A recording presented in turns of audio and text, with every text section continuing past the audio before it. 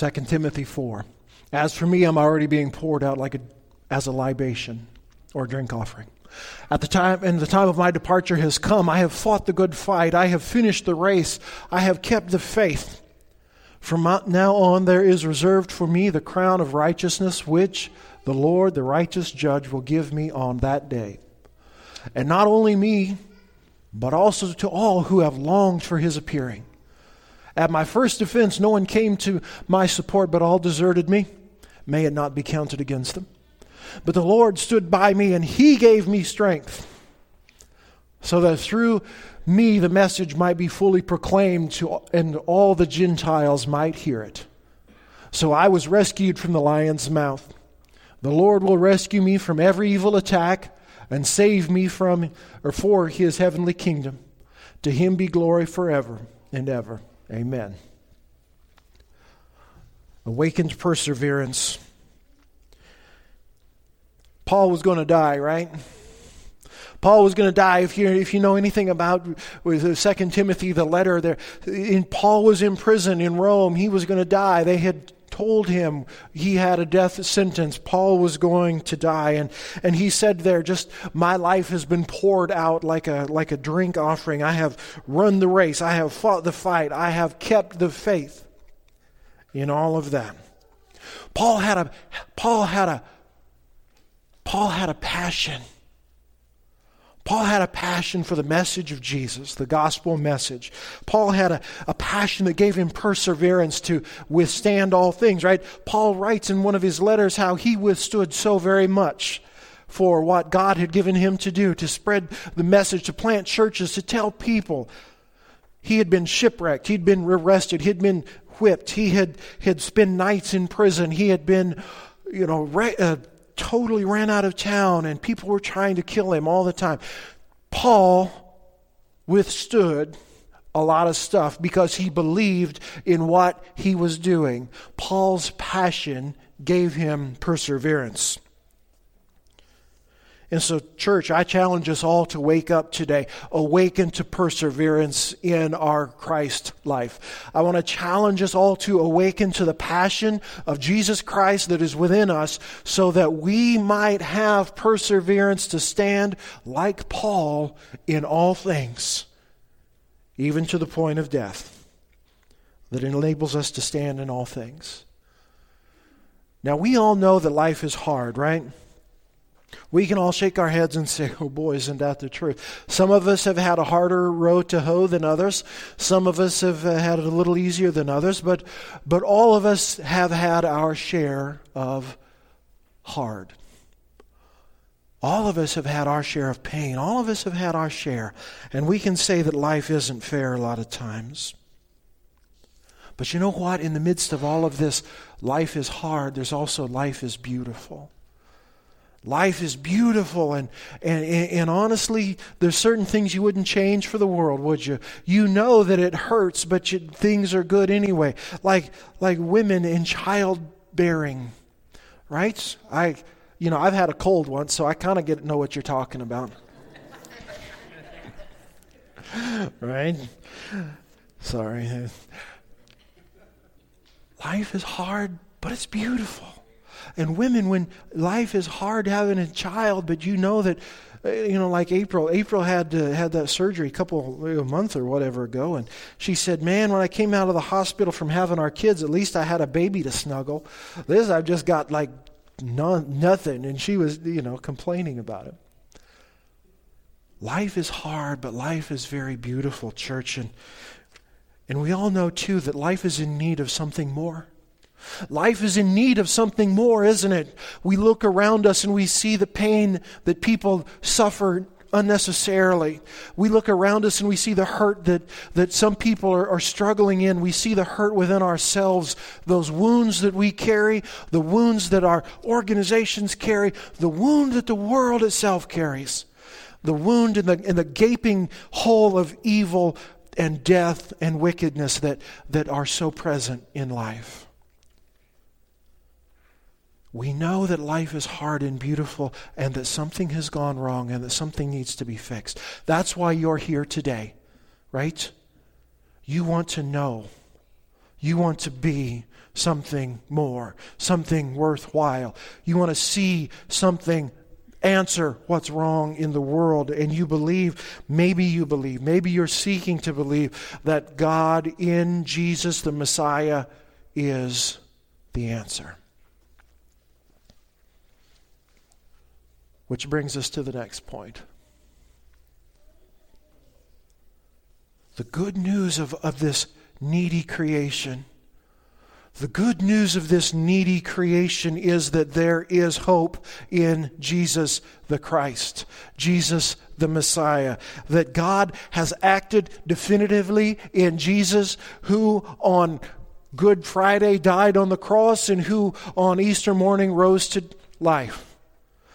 Can I get an amen out of somebody for that one? Right? That's the joy. That's the Christian hope that God in Jesus entered into suffering and transformed it into hope, into joy.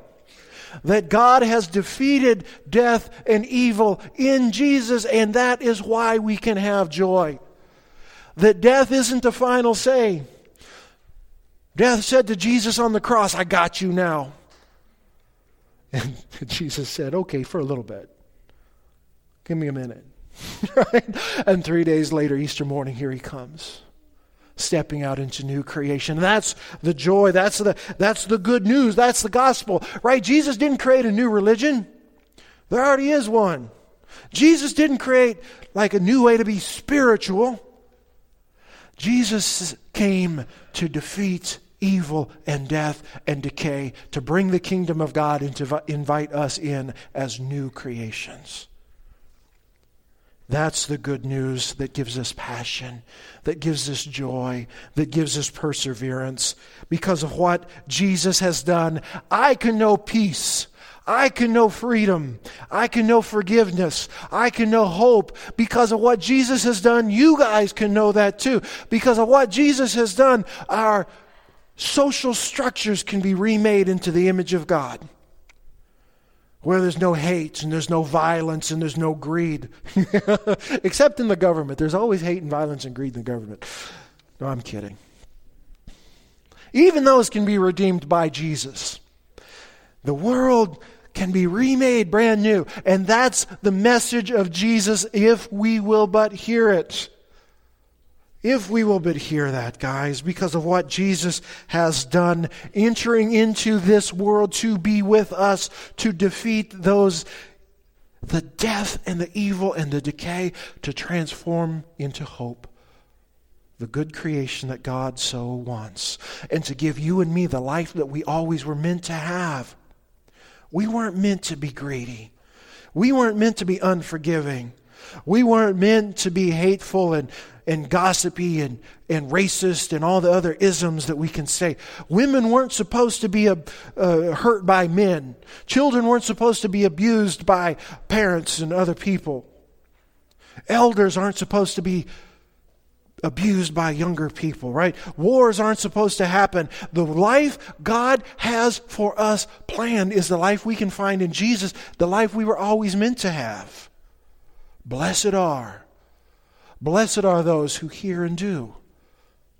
Yeah? It's kind of cold out. You guys need to loosen up a little bit in here, right? I mean, Jesus had passion, right? Jesus had so much passion for saving this creation and you and me that he went to the cross. He knew it was going to hurt. And if we believe Jesus was just like you and me, fully human, in 3 years you're going to go hang on one of those. Congratulations. What's your feeling right now? Run and hide?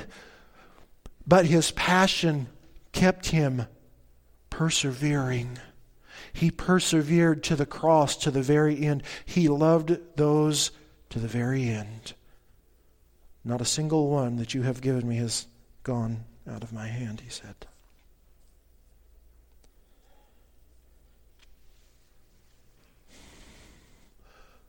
Now, John Maxwell, and you heard him, John Maxwell's a leadership guy and a pastor, I think, at some point.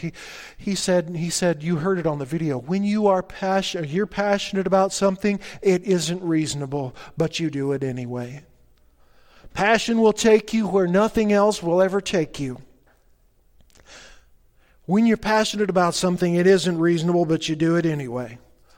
Passion will take you where nothing else will ever take you. And perseverance is one of those things. So church, what are we passionate about? That we should do it anyway. Right? Are we known for our passion? Do people say that Homestead Church, that's the most passionate group of people I've ever seen?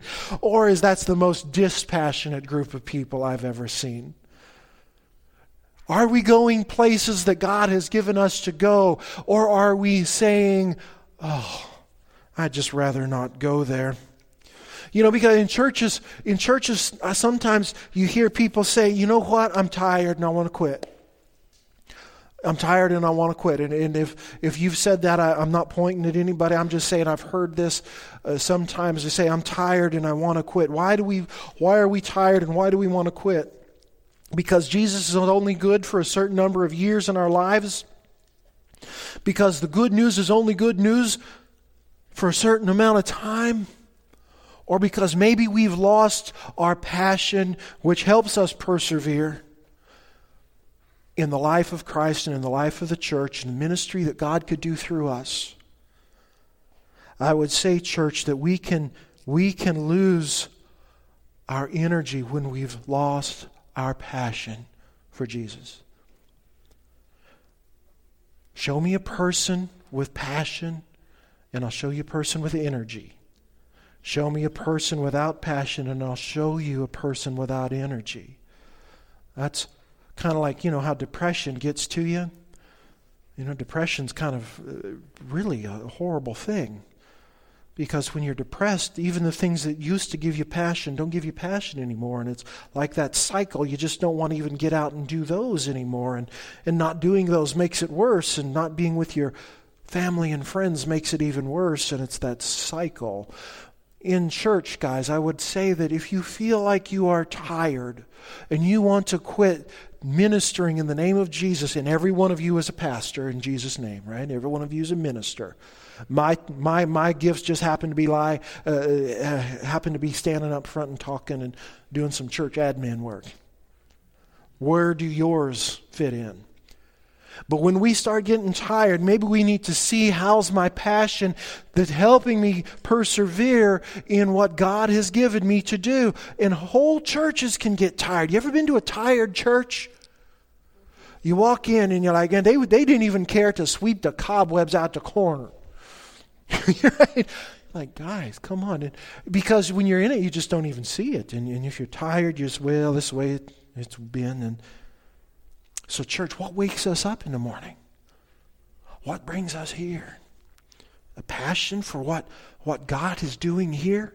A passion for what God is doing in your life and my life and our brothers and sisters' lives? What brings us here? What gets us up in the morning? Are we awake or are we sleepwalking?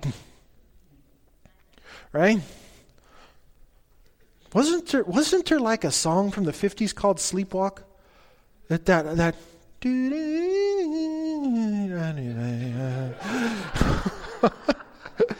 I don't know. So I recall my mom hates that song. Anyway, sorry. Shiny ball. Now, back to this. By the way, being easily distracted is a sign of great intelligence. And humility. And humility. What are we passionate about, huh? What are we passionate about? What gets us up? Because does that describe us? Doing it anyway. Right?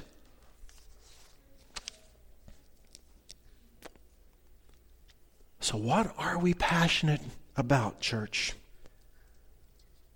Because if we're passionate about Jesus, we're going to have that ability to run the race, finish the course, fight the good fight.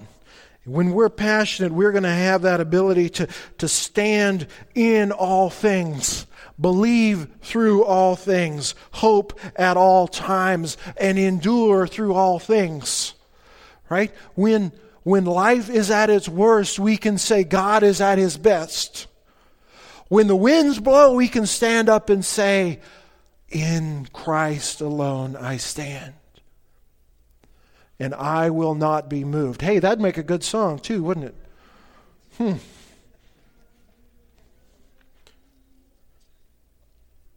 Now, we can lose our passion, church. We really can. We can lose our passion as a church.